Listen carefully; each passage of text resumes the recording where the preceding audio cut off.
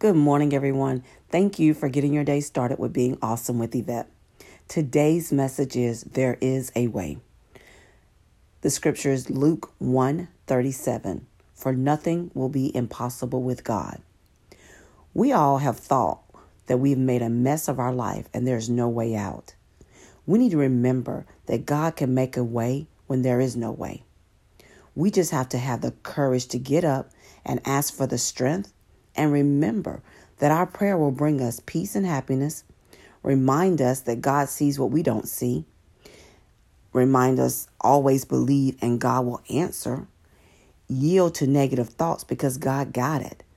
I really hope this message was uplifting and encouraging for you to want to change and do the will of God to become a stronger and better version of you. Please hit the like and subscribe button to be notified when I post the next message. Again, thank you for getting your day started with being awesome with Yvette. Have an awesome day.